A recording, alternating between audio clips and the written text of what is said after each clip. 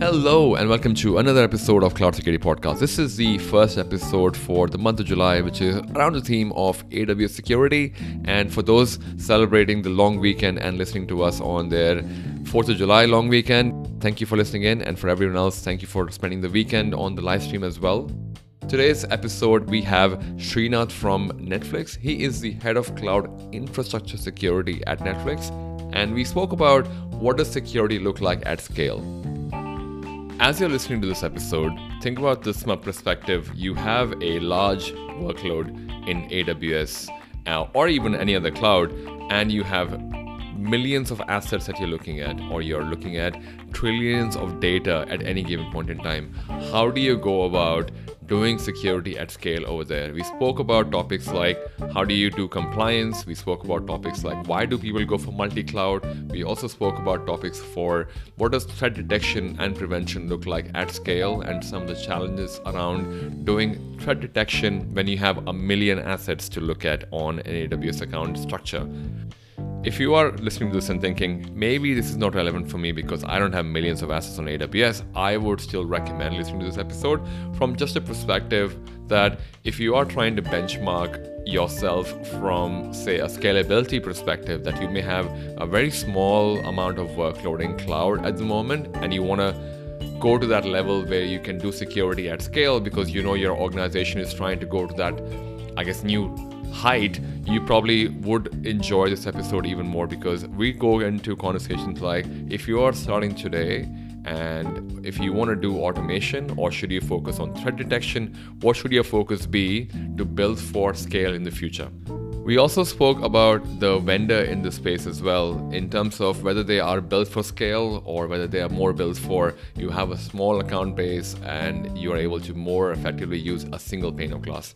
All that and a lot more in this episode. I think this is like a packed episode with great value.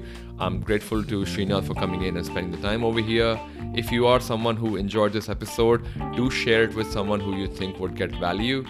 Similar to yourself, they might already be at scale, or they might be looking to hear on how they can get to scale.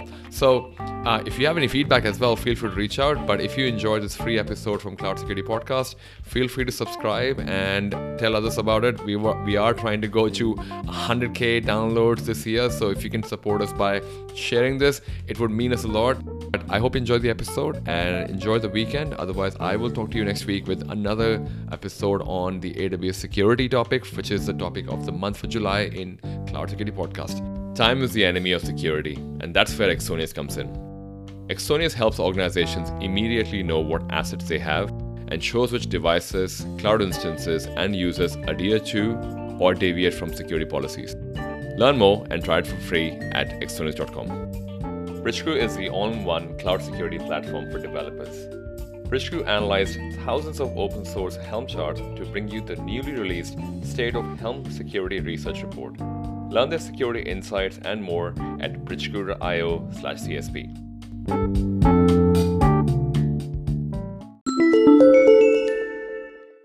Hey, how are you doing? Good to have you on the show, man. I'm really excited about this, and thank you for coming in. Absolutely. Big fan of the show. You and I have been talking for some time, and we have been talking about interesting things outside of this as well. But for people who may not know who Srinath, what was your path to your current role? Like, if you can tell us a bit about yourself. Yeah, absolutely. So I would say growing up in India, I was not one of those kids who had a computer hidden in a basement where I get to tinker around and learn basic Fortran, write video games. And that kind of got me interested in computer security, or computer science and then computer security. So it's a different path. In fact, it's a funny story. I was on my way to become a heart surgeon. Oh, man. I would not believe it. Okay. Life and that kind of stuff. But then as fate would have it, in the last minute, I ended up changing and then picking computer science. But it was an interesting switch. Again, one more funny story. I got into computer science, and the first 2 years learned a couple of programming languages. Then frankly, I couldn't think of doing this for the rest of my life, like writing code. Yeah. From a surgeon to you're like, I want to write code.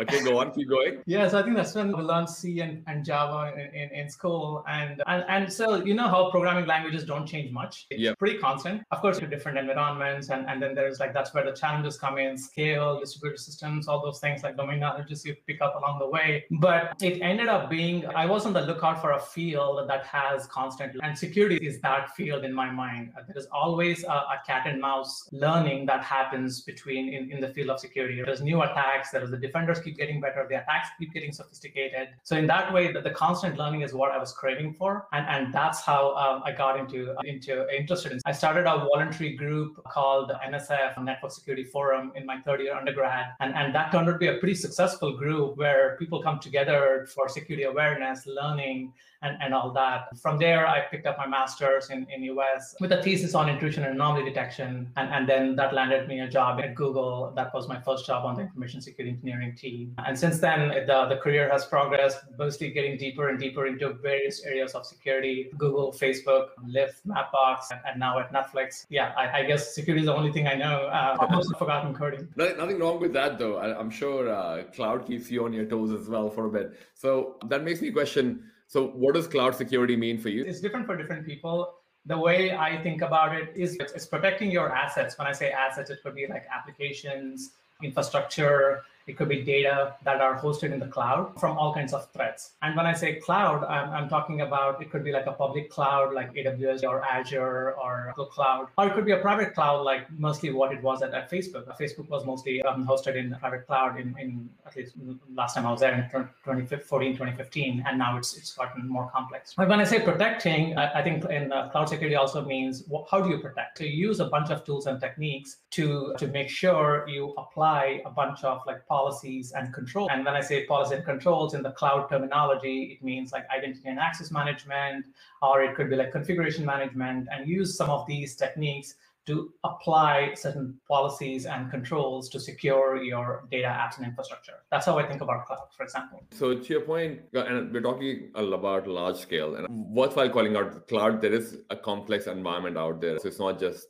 one AWS account or one Azure account or one Google Cloud account. A lot of people have kind of moved way beyond that over the years. And in talking about like a large land, what are some of the obvious challenges that you see when you're looking at a large environment of any cloud provider, whether it's AWS, Azure, or Google? Like, what are some of the challenges that you think that people will face? The way I think about it is cloud itself brings a bunch of unique challenges. When I say unique challenges, it could be like you might be in an environment where the environment is very complex. It could be like two public clouds talking to each other, or it could be one public cloud and on-prem infrastructure, or it could be one private cloud and one public cloud. So, and I have examples of these too. And that itself could be unique in the cloud. The increased attack surface, if you have some ingress port that is not secured in the cloud, and hackers are out there looking to find these misconfigurations and exploit them. So in that way, the attack surface becomes pretty large when you host something in the cloud. There are always like a whole bunch of workloads. So it's like workloads keep coming constantly and getting provisioned and deprovisioned constantly. So that's another challenge in the cloud, which kind of brings its own sort of unique challenges as far as securing it is concerned. And as you all know, like cloud misconfiguration is very easy. It's almost like it's one of those, you make a small mistake and the stakes are very high.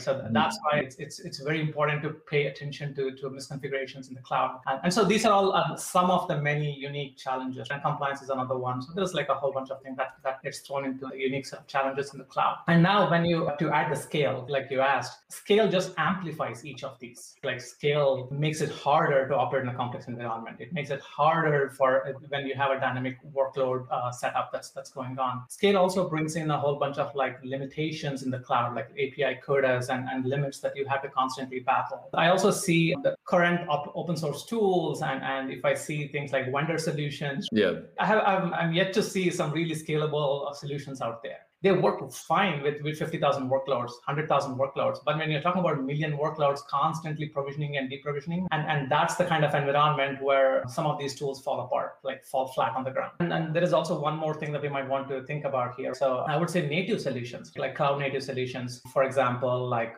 AWS Config, Macie, GuardDuty, Chronicle, Google's DLP. These are all the native solutions provided by the cloud providers themselves. And these scale well. I would say they are new and yet to be battle tested. I would say in the past 3-4 years is when you have seen some of these mature solutions that have come up, but they're yet to be tested against the threats. They are fairly expensive when you're especially operating at scale. And one of the patterns that I've seen, again, this is one of the many patterns, is you tend to bifurcate your environment. Oh, this is a risky, smaller environment where I can deploy these expensive solutions.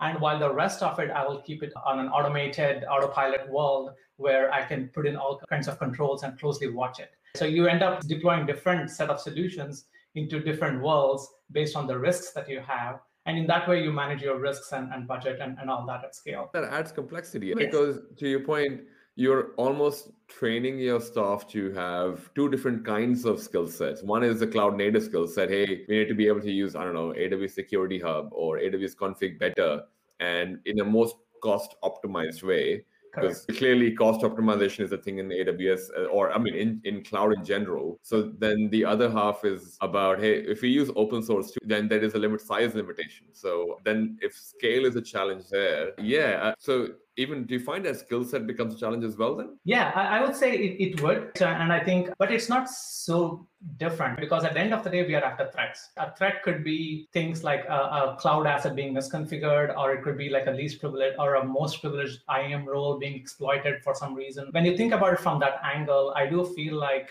if you put on your security engineer hat, I do feel like it's not so much different in terms of from a skill set perspective. Of course, there is all this research that goes in the first 3 months or 6 months of deploying the solution. You're going to tweak it, tune it, and reduce false positives and all that. And I hope when some of these are going to converge at one layer. So for example, maybe it could be the response layer, or maybe it could be the alerting layer. So everything contributes to this alerting layer. And from there, you determine what you want to do with the output or with the outcomes of these tools that are being deployed. And so that gives you kind of like a single pane of glass, but in a way that it scales, it's not expensive, and it's also manageable. I love the whole single pane of glass conversation as well, because sometimes it feels unrealistic because you have such complex infrastructure as well. Like if you think about it, you have a compute, then you have container compute as well, then you have serverless as well. And from a security perspective, you need to look at all of them, but there is no single vendor that does all of them. But if they do, they don't do it at scale. Like, correct. I'm sure there are challenges from that perspective as well. Yes, absolutely. Yeah. So this is, again, one of the unique challenges of the cloud. I think the cloud providers keep launching services left and every year. We staying competitive and also, frankly, meeting the demand of all kinds of unique applications that people want to launch. As a part of this, there are technologies like what you mentioned, like compute heavy, serverless, containers, and in general, things like what's the latest one? Like App Runner was the latest one that AWS launched, right? Things like that keep coming all the time. So I would say,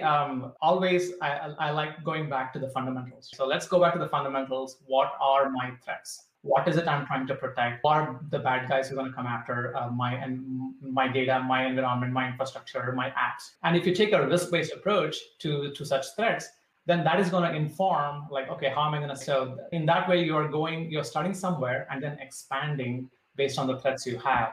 And this essentially would give you a list of a must-have checklist and a nice-to-have checklist. So talking about containers, I would say one of the must-have things would be like just-in-time credentials for container. In my mind, that's must-have because containers run in different clouds and they come and go, and we would like to secure it as much as possible. So in that way, the just-in-time credential fits the must-have bucket. Like restricting SSH access to a container, maybe it's a nice-to-have. So depending on your threats. So if you're worried about insiders, maybe it's not. So I think that gives you a bunch of checklists, and then you go after that in a way to reduce the risks based on the threats that you. I love it, man. This is already taking a very interesting turn from my perspective, because I'm glad you went into the compute side of things. I'm glad that you spoke about the scale side of things. How does detection look like in a scale? I'm just trying to think in terms of where there's a cloud native approach and there is the vendor-based approach, but now we have this split brain situation where we have one side being looked after by this vendor because, to your point, they are more riskier, so they need more eyeballs. What's the challenge with threat detection at scale? Yeah, so and I think when we talk about detection, I also think we should not leave the prevention out of the picture. So let's focus on the native detection part that you started the conversation with. Yeah. So let's take an example of VPC flow logs. So VPC flow logs are pretty voluminous. There's network flow logs happening, and like every packet that goes on a network, there is a log for that. Yeah. So picture that at scale, it's going to be like literally trillions of logs coming in an environment like Netflix or Facebook or Google. And that's what I'm keeping in mind when I say scale. How do you pick out that needle in a haystack? So in a way that it's not, you're not swimming in an ocean of false positives. In that way, I think it's a very hard problem to get to do the detection at scale. So that's where I've seen various approaches. In fact, we built one at Facebook where you take a layered approach. So kind of look for like broad strokes detection that happens across the board, and then look for suspicious events. Again, when you say you, I'm talking about like workloads, right, which are essentially looking for these things. And then you gradually go up the pyramid trying to reduce the noise along the way. And in that way, you get to the tip of the pyramid, which is going to give you like a small set of alerts that humans need to look at with a lot of context, with a lot of enrichment on top of it. And then maybe there is room to escalate that to an incident if you're sure that it's an attack, or if you're sure that it needs to be remediated. So if I were to build from scratch, I would build something like that because it works well at scale, because there are multiple layers and you can have checks and balances based on the scale that you can handle. In a cloud native world, I feel like I would still recommend starting with threats and by doing a risk analysis and understanding this is the threat I'm worried about, and currently I don't have a solution for it. So when you understand that, I would say, okay, now let me go look at what is the cloud native offering for that solution. Maybe it exists, maybe it doesn't. Sometimes cloud native solutions could be a black box. There's also that happens. Once that is done, I would say do a build versus buy analysis. So it's like, okay, should I build this something to address this gap, or should I buy some vendor solution that might work at scale? And so then you look at your business and then the impact and budget and things like that, and then see if you can go buy that solution or go build that solution depending on the resources and engineering and security engineering talent you have on the team. So that's how I would approach a detection at scale. And again, you can go into the detection versus prevention conversation. I'm glad you called out both threat detection and prevention. Although they bring their own challenges, they can be unique based on whether you go for a cloud native solution versus a vendor based. Because I think for me personally, the whole, at least what I find is an interesting piece of conversation as well, is that when you're trying to just catch up on the threat detection, not just from your AWS or a cloud provider, but also from the tools maybe you may be using as well across the board. Like I don't know, you may have a particular version of Windows or a particular version of, and you're like, there's a critical patch that comes out. Great. All right. So forget about that. Let's just do this. And the sheer complexity at scale for me always made it fascinating. And I always find, apart from what you just mentioned, it's another layer of, you want the development environment to be running at scale, not restricted by the kind of programs that they should be. Oh, you can only use Python and not anything else, even though TypeScript is the language of choice and makes it even better. But what that does for people like us is that, oh, now I need a tool or something for TypeScript. I need a tool or something for my containers. Bring that all back to like one single layer, because assets in cloud are also dynamic. You've detected a threat, but by the time you got to it, the resource doesn't even exist because dynamic scaling. And to your point, if you're doing this through across like a million work, what are some of the things that come to your mind with that kind of a challenge? I'm not even adding multiple cloud. This is like one cloud. Yeah, so that's a good question. And this is something that we battle pretty often. It's not like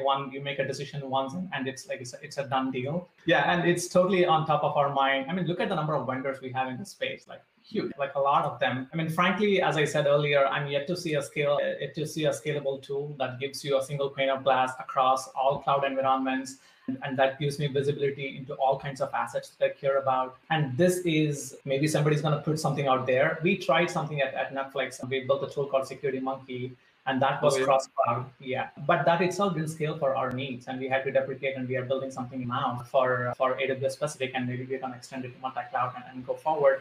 But this time we learned a whole bunch of lessons, and that is going to help us do it better and think scale early on. So there is promise. We also built a similar tool at Snap called Panopticon, and that tool worked really well for Google Cloud.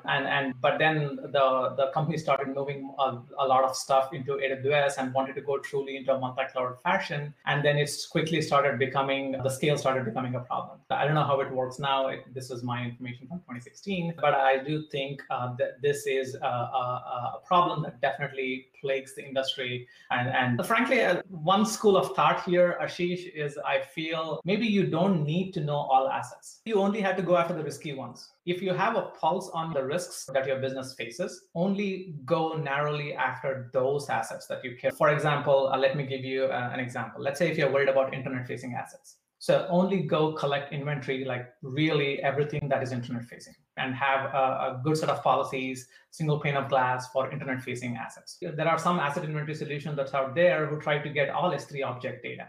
and it could be literally billions and billions of them. Why do you need that? Maybe you just need bucket level access if your buckets are homogeneous. In that way, you might have some knobs. You can also go for shorter retention. You don't have to keep it for all 6 months or all 12 months. Or you might have to not go for real-time assets. You can go non-real-time if you were to collect, if scale becomes a problem. But there is also, on the flip side, if there is that one incident that hits your company and you needed that one piece of information from 6 months ago that does not exist, then you're in trouble. And so you're essentially taking a risk based on the threats you have. And it's a risk management problem. So I find always these conversations come up with, I think, security is risk management. Yeah, it is. To your point about the internet-facing assets as well, I want to give an exercise for people who are listening in. Just to identify the number of internet-facing assets at any given point in time, it's not easy. Yeah. Like, no, it sounds easy. Yeah, I just want to know, well, how many assets are internet-facing? And then you go into this layered deep conversation of, are you talking about API gateways? Are you talking about server? Are you talking about EC2 instances? Or, man, even that simple thing is so complex sometimes. Yes, public buckets. You have static assets being served out of public buckets that could be public. And yeah, we heard about that. And thankfully, at least at scale that I've seen in recent past, that's manageable. So in the way, if you narrowly focus on that particular problem, you can write tools, or there are tools that exist out there where you can at least go after that and get some amount of idea. Maybe you get to 80% or 90%. And I kind of like the approach as well, that once you identify at least that, that's a great point to come and go, okay, so at least I know what my internet-facing ones are. And then for applications that are hosted on the internet, I may have another approach. But to your point, at least you're not feeling that it's this mammoth of a thing that you have to take over and, spend I don't know, because I think to your point, I don't know if you believe this, but I truly believe you can spend hours, maybe even months, years trying to catch up. But by then, your cloud provider has already started creating new softwares, the old was obsolete. You're on a version 3 or something which is on version 10 now.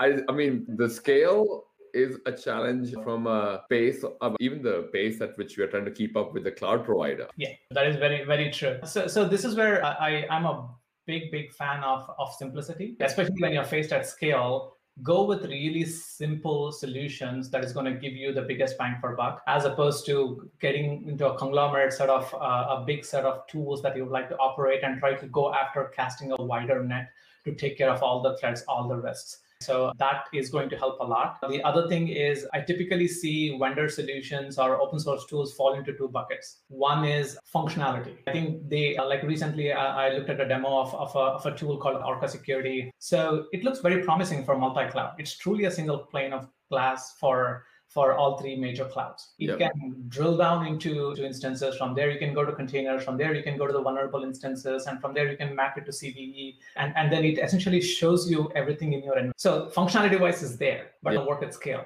because they are going to they use this thing called site scanning. They are going to probably run into API limits and CUDAs and things like that. So probably it might not work for the Netflixes of the world or the Facebooks of the world. For scale, there is another group of companies where they only operate at scale, but the functionality is not there yet in terms of going after the sophisticated threats and attacks we face today. So this is where I think we typically see at scale companies building solutions that is very customized and keeping it as a secret sauce.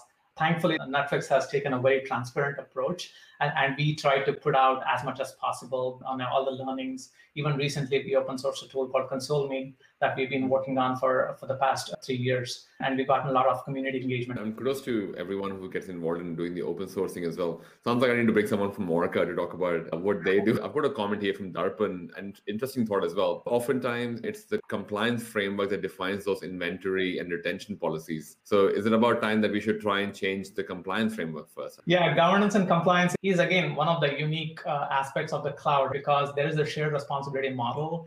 You need to understand who is responsible for what aspect of the compliance. So to answer Darpan's question here specifically, I feel if you're doing security engineering, if you're worried about the risks and threats, compliance should come along with you. So you should already, so for example, this one, retention policy, let's take that as an example. If the retention policy is 30 days for anything, like let's say the Cloudflare logs or something like that you have for a compliance framework, is But if for incident response, if you have 90 days, because that gives you a bigger one, but so you already met your compliance obligation, but your requirements is more stringent than what the compliance framework. So I hope we prioritize security and more security and privacy way more than compliance. And of course, compliance is an obligation. I'm not indicating in any way that we should ignore it. You might get into trouble. But I would say if you put security first, then I think compliance should come along, is how I would put it. Yep, no, fair enough. And I think it's worthwhile. It's pretty well known in the industry that just being compliant doesn't really mean you're secure. It just means you're compliant. That's pretty much what that really means. Keeping that whole scale conversation in mind as well, risk and compliance. Anyone listening to this, if they have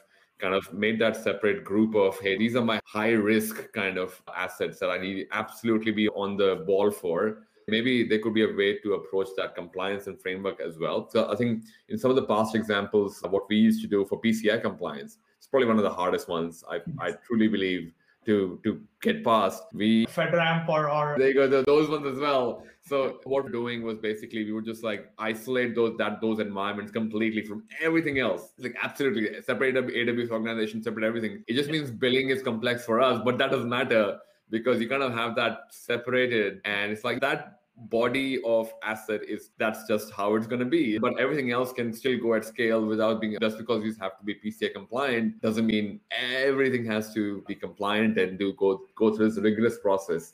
So I definitely find personal attachment for that kind of conversation. I was going to ask while we spoke about compliance as well, we spoke about maintaining visibility of asset. In terms of approaching this as a new person, so some people listening might be coming from a perspective that sounds like at scale would be a lot more challenging. They might just be at a much smaller scale. They may not have millions of assets that they might be looking at. You kind of touched on the layered approach earlier. And outside of that, is there anything you recommend for, like, should they, obviously budget is a thing before going for a vendor, but what are some of the challenges for the open source side of things? You mentioned, Netflix does it themselves. You guys have been releasing tools for a while, SecurityMonkey, the Simian Army tool set that's been released by Netflix, which is definitely great to check out. I'll recommend people to do that. What are some of the other things that you look at from that perspective, like from an open source perspective? Yeah. So frankly, there are too many tools. So I have a spreadsheet, like, in layman's way, where I keep track of all the tools that are coming that is specific to my area, like cloud infrastructure security. And you believe it or not, that list is 88 engineers. We cannot evaluate anything and everything that gets put out there. In fact, there was a hack project that I did recently, and I tried to go ahead and evaluate this tool, and it was like full of bugs and just didn't work. Right? It did the basic thing that it promised, forget scale and things like that. So the barrier for putting a tool out there is pretty low today. I'm saying, like, Netflix is not perfect too, where, right, we essentially put out our first version and then keep continuing improving around it. And the community participation makes it better and better as we go along to that aspect. So I would say keeping your ear to the ground on what is becoming popular in terms of scale and threats and maintainability. Like, is it fresh? So are people doing bug fixes? And then is it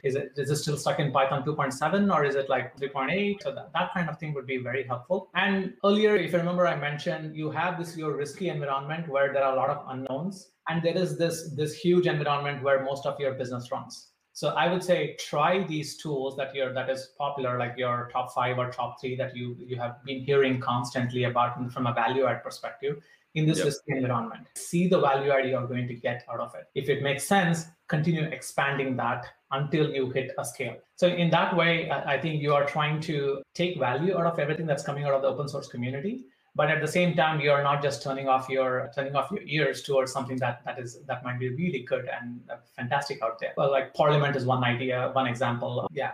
So we looked at it and we use it. So that kind of stuff would be very helpful to see, so that you don't have to recreate stuff that if something already exists. So that's the biggest advantage here. Yeah, and I think to your point, worthwhile calling out as well, man. I think when people do release open source, they're volunteering their time. It's not like they're paid to do that. So I think I definitely feel it's worthwhile giving it that respect that, hey, someone just volunteered their hours, which they could have been doing anything, watching Netflix instead of working on like an open source solution for it. They put out time for this. So it's worthwhile contributing back as well if you can in any way. And to your point, everyone's trying to, I guess, grow the community because everyone realizes that, there is a challenge and one individual or one team cannot solve this problem by themselves. So they kind of have to like almost get the community behind them. And I'm sure we've only spoken about compliance, threat at scale, and compute, but there's so many more challenges to go through. Just this one single conversation. I'm going to shift gears a bit because I've got a couple of questions that came from the audiences. So I want to definitely, I want to tackle them as well, which were, they couldn't make it. So they were sending me the questions across. I think Vineet is one of our regular. He said a hi because he's giving an exam today. Good luck with the exam, man. I've got Magno Logan's question regarding scaling cloud security. How do you scale security when you're doing multi-cloud? That's the first question. Followed by also, with infra as code, who should be responsible for the security of that code and the infra that is created with it? Let's tackle the multi-cloud question first. I think I've seen this done a few times now. I feel like untrained staff is one big problem. So typically what happens is, oh, you're really good at one cloud. And then somebody in the leadership decides, oh, we're going to go add a second cloud. Are we going to add a third cloud? And the staff remains the same. The number of security engineers, developers, everybody remains the same. And now you have this 50% more capabilities, or you need to pick up. And frankly, public clouds have similar constructs and controls. But when it comes to the implementation, it's very different. Like IAM in GCP is very different from IAM in AWS, to give you an example. Yeah. And I also think tools today don't work seamlessly across multiple. We built a tool at Snapchat and it worked very well for Google Cloud. But then when we decided to go into AWS too, it's not that we are going to get rid of Google Cloud, but it's going to still there. And then we're going to add AWS on top of it. We had to figure out do a one-to-one mapping. Oh, this here means this and that here means that, and let's see how our developers are not going to get confused when they request access to cloud resources. So it turned out to be a big exercise, like a 3-month-long exercise, and still while the business is running at its own pace. Wow. Yeah. And so that kind of challenges always comes in when you come into multi-cloud. You also have the problem of identity management. So there is if you have one workload running in one cloud, what identity are you going to use to make the same workload run in the other cloud? Do you trust one cloud more than the other? Do you do more? You keep your identities in one and then move the workloads on the other side in a seamless way with all the auditing and continuous compliance and everything being in place. So it's frankly can get quickly very messy when you're going down the multi-cloud route. So I highly recommend doing a more thoughtful approach, going after your well-established, well-run workloads, move those first, and then you can continue the unknown ones in a staged fashion. So that's how I would recommend. There is also the danger of duplication of controls. Like let's say if you were to do threat detection and remediation at scale, you do it in one cloud, then you go ahead and then try to do the same thing in the other cloud. So you have same in both the clouds. Are you going to do remediation in both the places? Are you going to do it in one place? Then single pane of glass is lost. Does automation solve this? What you were saying earlier, you have automation, one set of automation for AWS and one set of automation for GCP, one set of automation for Azure. I'm thinking about people who may be listening in. Wow, I'm only on one at the moment and I haven't done automation. Now, if I add another one, it's not as smooth, but it's an easier transition if you've done some kind of automation in at least one of your cloud. So that's a good question. Again, I always go back to your threats and risks. Threats and risks the same in both the clouds. If it is, then maybe what you're saying might make sense. Or if you have figured out automation in one, maybe that is going to give you a baseline to start somewhere to do it in the other cloud. But the other cloud itself might bring its own set of challenges. To give you an example, privilege escalation is very different in GCP versus AWS. The way you look for privilege escalation in AWS is very different from privilege escalation scenarios in GCP. There is a nice Black Hat talk on this topic of privilege escalation in GCP that I would highly recommend your listeners to take a look. Yeah, I think Dylan gave the talk and Alison. We actually had them talk about this. So if people haven't heard the episode, we actually did a whole episode on privilege escalation in Google Cloud last month. 100% check the talk out. Yeah, and I think you cannot take automation in one and plug it into the other one. Of course, the same framework like Lambdas and remediation, like integration with Slack and those kind of things, you can borrow and make it work. Some of the frameworks you can actually make it work, but threats itself is very different, and you might want to go a little bit deeper than lifting and shifting and lifting. Let's say if someone's starting today and they're listening to this, and they may not have done automation, or they might have done some automation, but they're trying to figure out the security of it. Like, what are some building blocks that they can start with? Like maybe identify assets active, which are risky, not risky, then do a threat analysis. Like, what's your thought on those? Like, where does one start? Yeah, it's like the first 90 days of a CISO. So you got to where are you going to spend your time on? So I would say assets is the first thing. Like, you need to map out your attack surface. What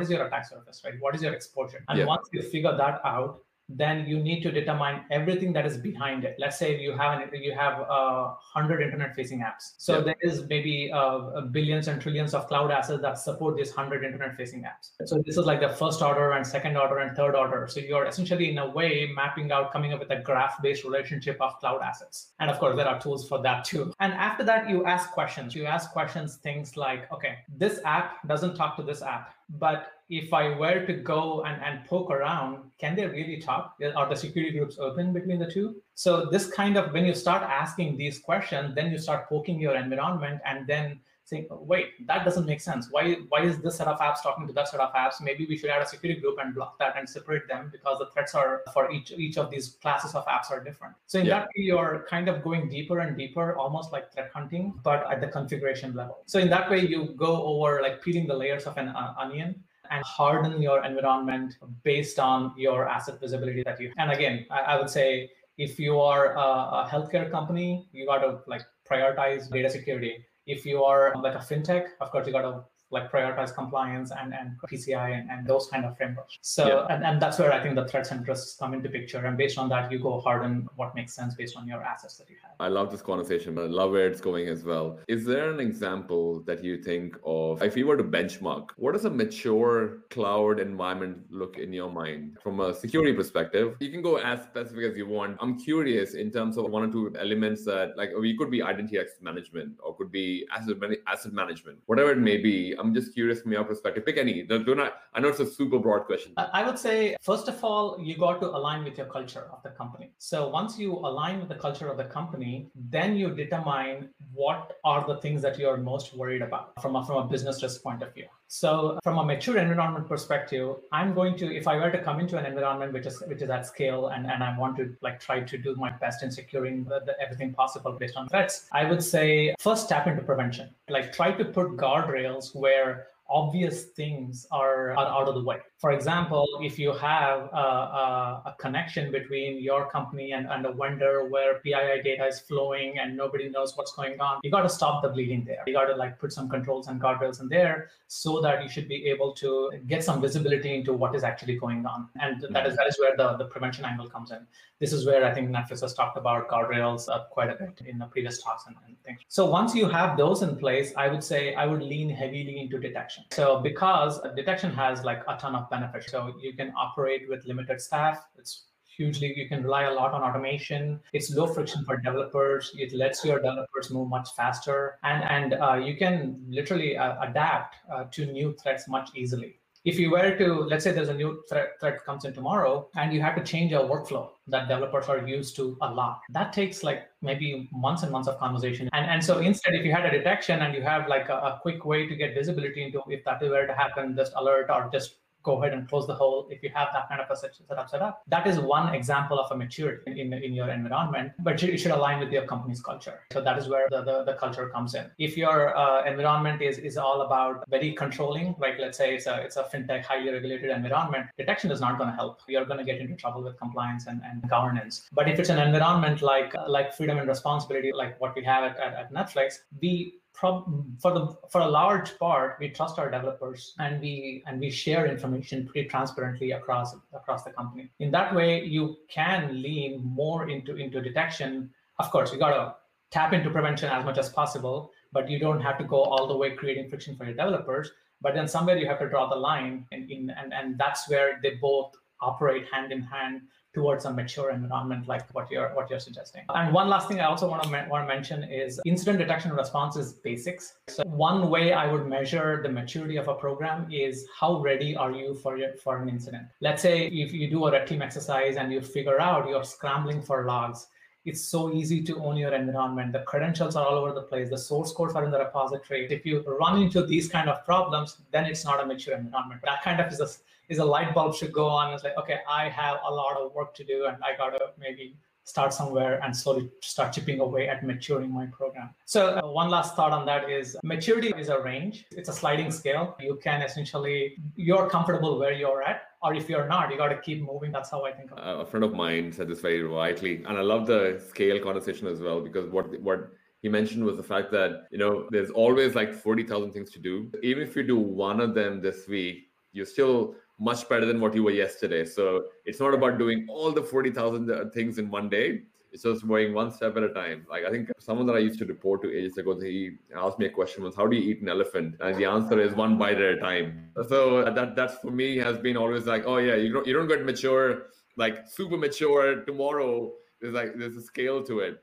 I've got a question here, and it's probably the last one for the interview. Zeenath, in your opinion, what are the main reasons why organizations go for multi-cloud strategy? Great discussion thoughts, by the way. So why do you think people go for multi-cloud? So, of course, I'll get the obvious out of the way. The obvious is cost reasons. Sometimes you want to pit one cloud against the other and then get discounts from one over the other. And they might want to just try to say, hey, this month, if you give me heavier discount, I'm going to move all my containers here. Or if you are not going to give me, I'm going to move there. So you might want to get a knob so you get to have a good control on the costs. So that could be one big reason why people might move to multi-cloud. The other thing that I've seen is lack of services. For example, when I was at Lyft, we had this problem where the ML stuff on GCP was much better than this was way back in 2018. I don't know what it is now. That was a reason why Lyft wanted to spin up stuff in Google Cloud, for example. So, and that was slowly the data started leaving AWS and going to it, and then the feature extraction and ML models started running in GCP. So that kind of was taking off in that way. There were some services like Spanner, which was on GCP that was not available on AWS. So that the lack of services might be a reason why some people might prefer moving more towards multi-cloud. Frankly, I feel public clouds should invest time on interoperability. So I very much love to see a day where cloud providers are working well with each other. They are working on standards like OpenIDC for identities across clouds. Adopt open standards, cross-cloud workloads much easier, cross-cloud data transfers much easier without saturating the pipe. So that kind of stuff would be really cool. But there are a bunch of these reasons which I've seen people might want to go to. Awesome. The reason I was smiling as well, I was hoping you would mention it, but you haven't, so I'll call it out. It's also because a lot of people have egos, Zeenath, and everyone wants like, hey, this is my car is bigger than your car kind of a conversation as well. I'm not going to call out names, but I think it's an interesting human dynamics that play a role in this as well. Srinath, you've mentioned excellent points about the services and the machine learning part. By the way, I think my understanding is Google Cloud leading the way with ML. What I found in a lot of times, even though there was no reasoning for services, it was usually someone's ego that got to the point like, hey, I've got a credit card, I'm going to swipe it, because that's what it takes for you to start using Google Cloud, even though you've been like 90% AWS. So that was one more reason that happens as well. So there's a human layer to that as well, Zeenath. I don't know if you've seen that yourself, Srinath. Yes, I have actually. This reminds me of bittersweet memories from one of my past jobs where it's not only my thing, and so Zeenath agrees as well. She agrees on the ego part. And thank you, but I also would love to see the interoperability of 100% interoperability among the major CSPs. But unfortunately, it'll take a long time, I imagine, for Google to work and for them to share data. That in itself, would that be third world war? I think that would be third. I think each of the cloud providers have done a great job in they have made a lot of our pain points go away at such less cost. I think the world is much better the past decade over the decade before that. It used to be all locked up in Google Cloud data center or Google's data centers or Facebook's data centers and Amazon data centers. Now it's available for the world. And I think we are made a lot of progress, but they're all businesses. They are in it to make money, and we all understand that being the primary reason. But I think if the industry demands multi-cloud interoperability, then I think the cloud providers are going to work on it. Because from the customers, I doubt it's going to come from the cloud provider. Yeah, because I think the whole cloud native approach with CNCF and Kubernetes and all that's come through as well. That's an attempt at doing the whole interoperability as well. Correct. I mean, instead if the cloud providers themselves come up with it, then we don't have to have this separate set of things that we can. That's it. That is true. Yes, So, by the way, I can keep talking to you for hours, man. I'm just conscious of your time as well. Yeah. So I'm going to switch gears. So switching gears to our fun section. This is just 3 questions, nothing technical, just to get to know you a bit more as well. And they're not super personal as well, so you can totally answer this. So the first one, what do you spend most time on when you're not working on cloud or technology? How far back can I go, or does it have? Or however far you want to go. It's just something that you enjoy doing, but which is outside of your cloud thing. Maybe something recent. Yeah. So 5 years ago, if you had asked me what you see in the back of the wall, that's what I used to do. I used to travel a lot. So this is of the world, and we like sending postcards to ourselves from each of the countries we have visited, and and then we pinned them against the wall. So I took off like a year and a half break and visited about 35 countries. And that was like a big, I would highly recommend it if you can, but it was a good way to take your mind off of security. Traveling and photography are the two things that I do outside work that I really enjoy. But the past year has been more, I'm a new dad, so more like parenthood and security. There are definitely a lot of relations between parenthood and security, a lot of empathy for your customers, for your engineers, for your developers. And that's what parenthood is. A lot of parenthood has been for me, at least. So congratulations on becoming a father as well, man. So yeah, I'm sure now all three of you can send postcards now. Cool. The second question: what is something that you're proud of but is not on your social media? Are you someone who posts a lot on social media? I used to work at Facebook. So now basically everything that you're doing you're proud of, but it's not on social media. So it is in social media, but it's in more one-on-one conversations and smaller groups. But broadcast mode I have dialed down a lot. So, but I mean, your question is interesting. I would say what I value more these days is more relationships. So I think I used to be a big believer like two decades ago when I got into like computer science and security and all that. I was always striving for the smartest solution, smartest tool. I got to be better than the attackers, right? So that's how I used to think. But I think over the past decade, it has taught me that security leadership is all about relationship building. If you were to take a practical approach to security, then you have to invest heavily into people side of things, because people are the biggest part of the ecosystem that we are trying to secure. It's not just computing. So I think I do spend quite a bit of time, and that I don't post on social media and others in relationship building, networking, and things like that. So, I mean, a call for your listeners. If you're interested in connecting with me, feel free to reach out on LinkedIn. I'm always interested to hear stories, mentoring, apprenticeship. All those things are a great way to. Awesome. And I think that answered Zeena's question as well, because she was asking, how do we connect with you? So feel free to reach out to Srinath on LinkedIn as well. And MS loves your idea on sending postcards. I love it as well, because I'm going to try doing that whenever it's COVID safe to start traveling again. I love the idea. Well, so I want to add to the postcard idea. We also write what we liked about that country in that postcard. So like 10 years from now, flip and see, oh, that's what reminds me about that country. Maybe they were great at some drinks, or maybe they were great at some hospitality, or maybe they were great at some like taking advantage of tourists, for example, in Turkey for me. And so we used to write such highlights that kind of brings back old memories. Wow, that's a great idea. And I'm definitely going to steal that as well, similar to MS. I've got one last question for you before we wrap up.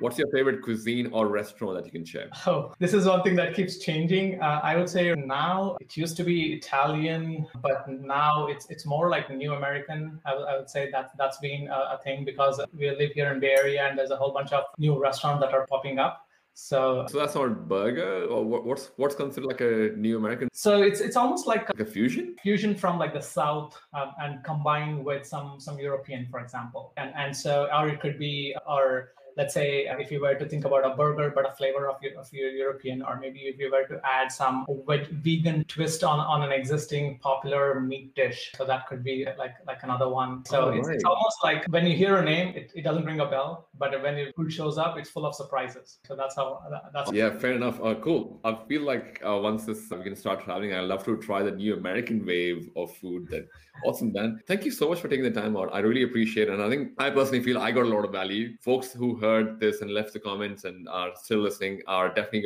I feel they got value as well. So you mentioned they can connect with you on LinkedIn, so I'll definitely encourage people to do that. But I totally enjoyed this, and I can't wait to have you again, man. I think this is going to be, I feel like I can talk to you for hours. But I'm going to give you back your Saturday evening, so you can go back and spend your time with your little one. But thanks so much for coming in, man. I really appreciate this. It was a lot of fun, and we should definitely. Well, awesome. And so for everyone else, I've got my background music going, so I can but thank you so much for coming in, and we will see you next weekend with another episode of Cloud Security Podcast. Thanks, everyone. See ya. Bye.